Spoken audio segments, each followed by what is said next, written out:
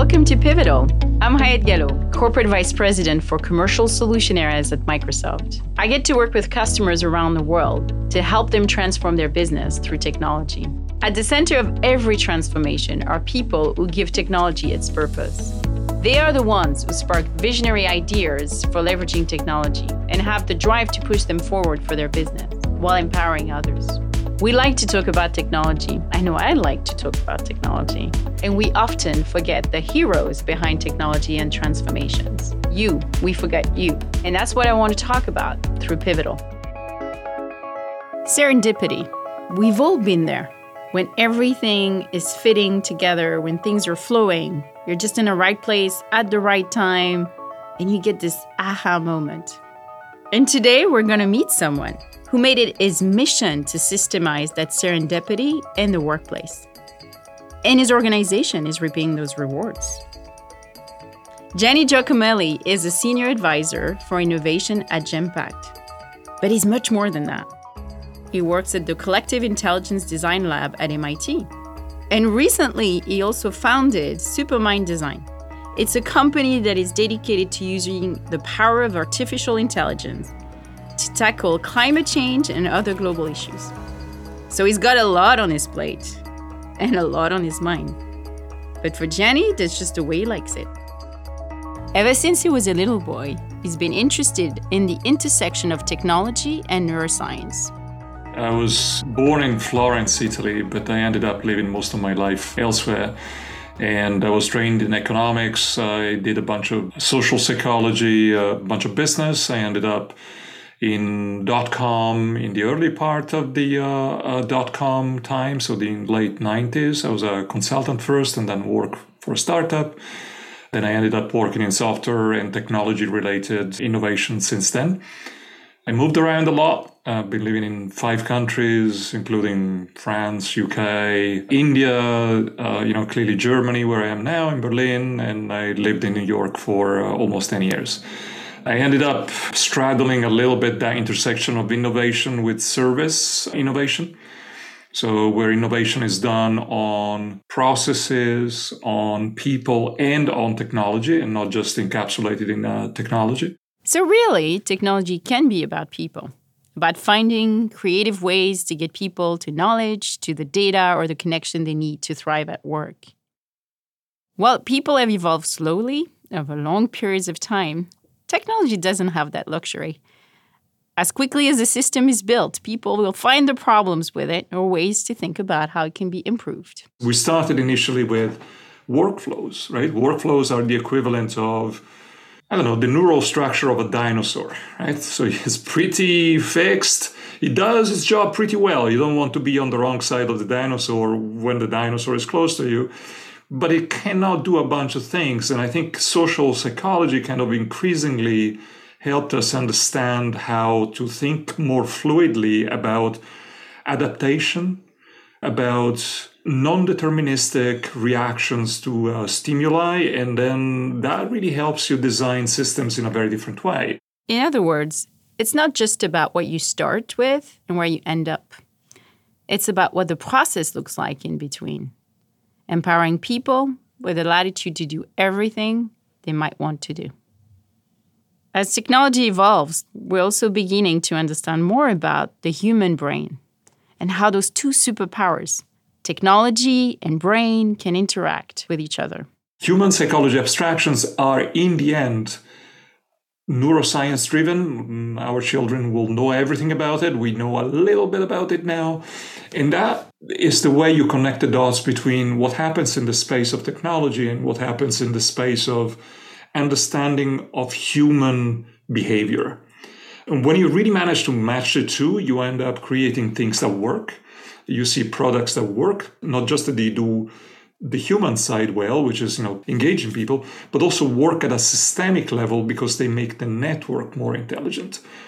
We have increasingly good tools that allow us to design around the human, but also around the human networks. Those are two very different things. Microsoft has been working a lot along those lines, and I think we're just scratching the surface of what's possible. So this sounds all very theoretical at this point. But Gianni, He's been putting these theories on human networks to the test at Genpact for the last 10 years. So Genpact is broadly an IT services firm, spin out of General Electric. It used to be the back office of General Electric 20 years ago. It became an independent company, traded on the New York Stock Exchange. And what we do is really, we deliver operations at large scale. Increasingly, those operations are digitally driven. So it's technology, you need to have things that allow you to do data engineering and data analytics and embed that into the flow of work. This data work became even more intriguing for Gianni after COVID.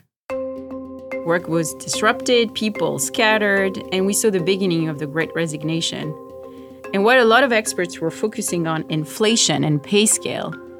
Well, Gianni took a broader view, and he discovered that the problem is a lot more complicated than just the number on a paycheck. There's a step in between salary and attrition that is, am I able as a person to connect meaningfully with other people around me and do my best work, express myself as a person, but also as a professional, and feel that I'm going somewhere? And I do think that this network analysis is missing in most of the analysis that we see around resigning and the Great Resignation, really. If you don't feel engaged in a company, you're more likely to attrite. But engagement isn't just about salary. You don't coin operate engagement. So engagement is really about having an infrastructure around you, processes, cultures, everything, including tools, right, that allow you to connect better and more fruitfully with the people around you. And that means that if that is not paid attention to, many people will feel that they are not able to tap into that supermind, into that bigger brain. And as a result, they cannot do as good as a job as they could. That has two consequences. One is the sense of pride and the sense of accomplishment. People show up and want to feel that they've achieved something. The other reason is back to the paycheck. Typically, it's not one-to-one, because it's true that some people do great things, but they're not recognized. But by and large, if you do great things, chances are that you will be recognized, and your salary will also be impacted. So if you think of a big international company like Genpact as a super brain, and each of their employees like a node within that brain, the question is, how do you get the node to connect? Gianni put this connection into two categories: strong ties, weak ties. The strong ties are those people that you see on a daily basis. You sit next to them in the office, or maybe you're just regularly in the same meetings. Weak ties are those folks that you recognize but might not talk to all that often. Maybe someone you just say hi to as you walk by, but you don't really engage in any real conversation. So both of these ties are equally important. Strong ties, they keep an organization running, but weak ties, they spark creativity and novelty, and they drive culture. But Gianni identified that remote work during the pandemic has hurt one a lot more than the other. It was a little bit of, mild amount of panic that actually made people focus on the job at hand. And incredibly and thankfully, we ended up delivering on what we had to do, which was keeping the machine going. And we learned a ton of things. But what happened is those strong ties remain pretty much intact. Actually, if anything, became stronger, and that's what allowed companies to keep on running what they were running. Now, weak ties are the people around you that you bump into periodically. The importance of those ties is now very well understood, is incredible.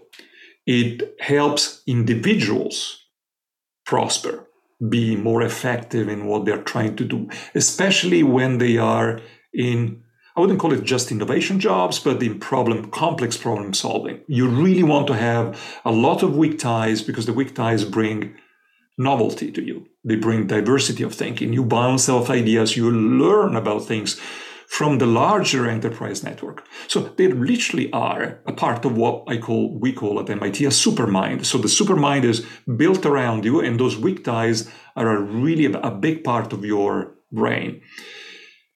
In situations like COVID-19, those ties dwindle. The great thing about this dilemma is that Genpact has a clear picture of the problem. They've been able to examine the interaction between various groups and individuals by using Viva Insights data. They also know that if they can make those weak ties stronger, they will see a host of benefits. More innovation, less attrition for the company, but also more potential for personal growth and financial prosperity for individuals. They just needed to figure out how to do a little fine-tuning. Almost like, again, I'm dating myself, but we used to have graphic equalizers on our high fidelity. Remember the stereo thing? I don't know. Probably our kids don't do that anymore. And you want to boost part of the signal. In this case, you really want to boost the weak ties of the signal. You want people to connect when they are weak ties to each other. And so the network analysis allows us to identify the pairs of people who are weak ties to each other. And this sounds intuitive, but when you're talking about a 100,000 people company, well, it's a big table. So. Gianni and his team at Genpact started working on a system they call Spark Moments. It's like a digital water cooler where serendipitous meetings can happen between people who otherwise might not interact during their normal day. But how do you bring people together for a small, intimate conversation when you have such a huge pool to draw from? If they started setting up meetings that were not useful, that felt like a waste of time, well, people would stop showing up. The system would fail before it even had a chance to get off the ground. Gianni knew that artificial intelligence could help them figure this out. In the Office 365 stack, you have the ability to have data to the analytics side, but you also can build applications that look at your calendars. So suppose that you and I are weak ties. We literally have a bot that pairs us up. And we need to do zero work, you and I. The only thing that we need to do at the very beginning is to say, yes, I want to participate. And, oh, by the way, I want to have this amount of diversity in my meetings, right? Some people prefer to have little diversity, meaning they want to meet people who kind of belong to the same network. They are not strong ties, but they kind of belong to the same networks. Other people say, no, bring it on. I want to meet people at the periphery of my enterprise field of vision. And so by engineering the algorithm like that and creating having a bot that really is your virtual assistant, we reduce the friction, but also we make the encounters more powerful because they're not random. And just as important as setting up the right people at the right time is knowing when you need to give people a break and protect them from burnout. There's quite a lot that has to be said about the power of deep work, the power of resting the brain from the interaction. So all of that is baked into the algorithm. And what the beauty of the algorithm also is that it creates longitudinal data about what works. People who met, people who didn't meet, people who canceled, what made them stay, what made them leave. And that can be mined increasingly through machine learning, which is the next level up. Gianni was eager to test out Spark Moments for himself. In my case, for example, one of the Spark Moments was very early on in one of the early meetings with the head of compliance. And I came out of the meeting with a bunch of ideas of not just the Spark, the water cooler thing, but really about HR analytics for the future. So one of the things that we always talk about and was the early research, also together with MIT, was what we call virtual mirrors. And she reminded me that a lot of what we do is not about having the data for us centrally. It's about having the data to place them as a mirror in front of the person so that that person alone can see what their behavior has been and if they like what that behavior was, so that it can change if they want to. Essentially, we don't see any of that. We see the aggregates, but we don't see the individual person. And the beauty of that is it makes people feel, oh, you're helping me, you're coaching me, but without really knowing too much about me. Gianni says that while the data can help inform people's work as they try to improve the process, the leaders at Genpact did not want to intrude on people's privacy. The system just keeps track of who meets and when, but that's about it. With all these things about designing superminds, one of the, I think, unspoken rules that I think we need to be very clear about is the ethical side of the story. That also is a bit of an implicit contract with our people, which means I'm not going to trespass. I'm going to stay within my boundaries. And my boundary right here is enablement. I want to give you an experience. I want you to feel that you're part of a community. I want you to feel that you're part of this bigger thing that can work for your emotions, but also can work for your prefrontal cortex in a positive way. But I'm not going to trespass into eavesdropping. Spark Moments is now being used by most of the executive at Genpact. They're continuing to bring more people on board from all levels in the company. It's important that it's not a mandate from the company, but it's just a system that's being championed by employees themselves. In the end, our job is to give superpowers to our people, but superpowers can be misused. Somebody said we have godlike technologies, we have medieval institutions, and we have Paleolithic brains. And, combining those well sometimes is easier than other times. And that's the reason why we need to be really careful with how we design technology of this kind. So what advice does Gianni have for other leaders? How do we share our superpowers safely to get to the best results? First, research what's already out there. You may find that the basic building blocks have already been assembled, and all you have to do is piece them together. Second, make sure you have a good grasp on the outcome you're hoping to achieve. Make it flexible enough that you can make some changes if you need to, but don't give your users so many options that it's unwieldy. Yes, Power Apps are low code and they are easy to put together, etc. It is still code, and coding needs to be respected. So really scope it tight from a design standpoint. And don't feel like, hey, it's Power Apps, I can actually change things on a dime. You can, but do you want to? And I don't think you want to. It's important to get feedback from someone trained in design thinking before rolling out software.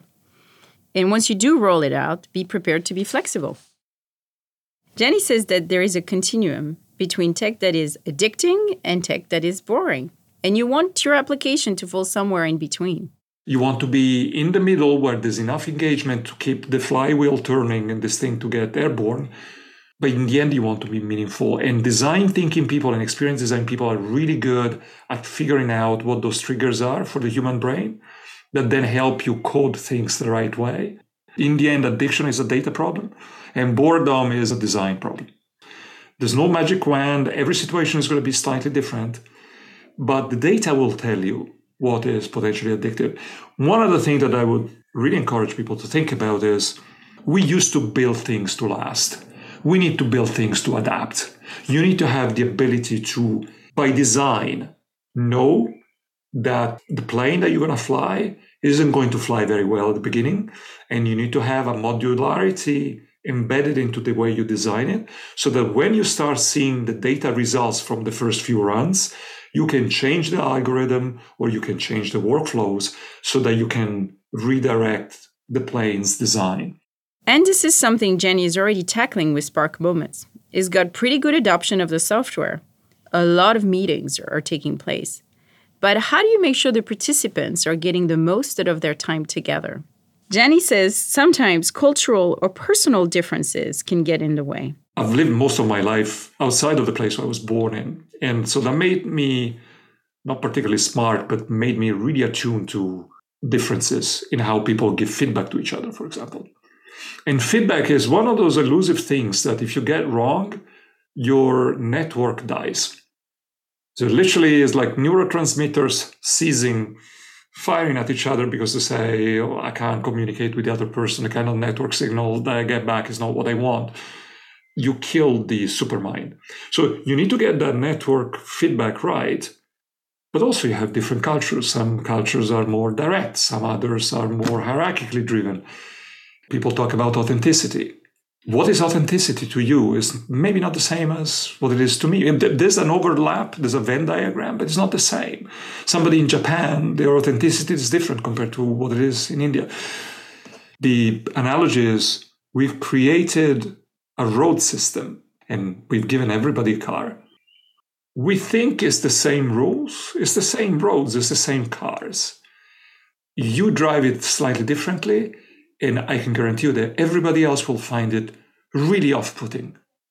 You guys are so boring, you drive like grandmothers. Or you guys are crazy, I cannot be stressed and I really need to go, with a taxi.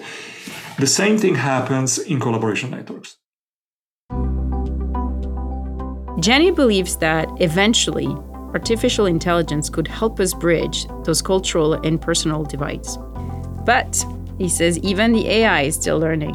While the technology exists, Gianni says it needs more time and more longitudinal analysis before it will be ready for the masses.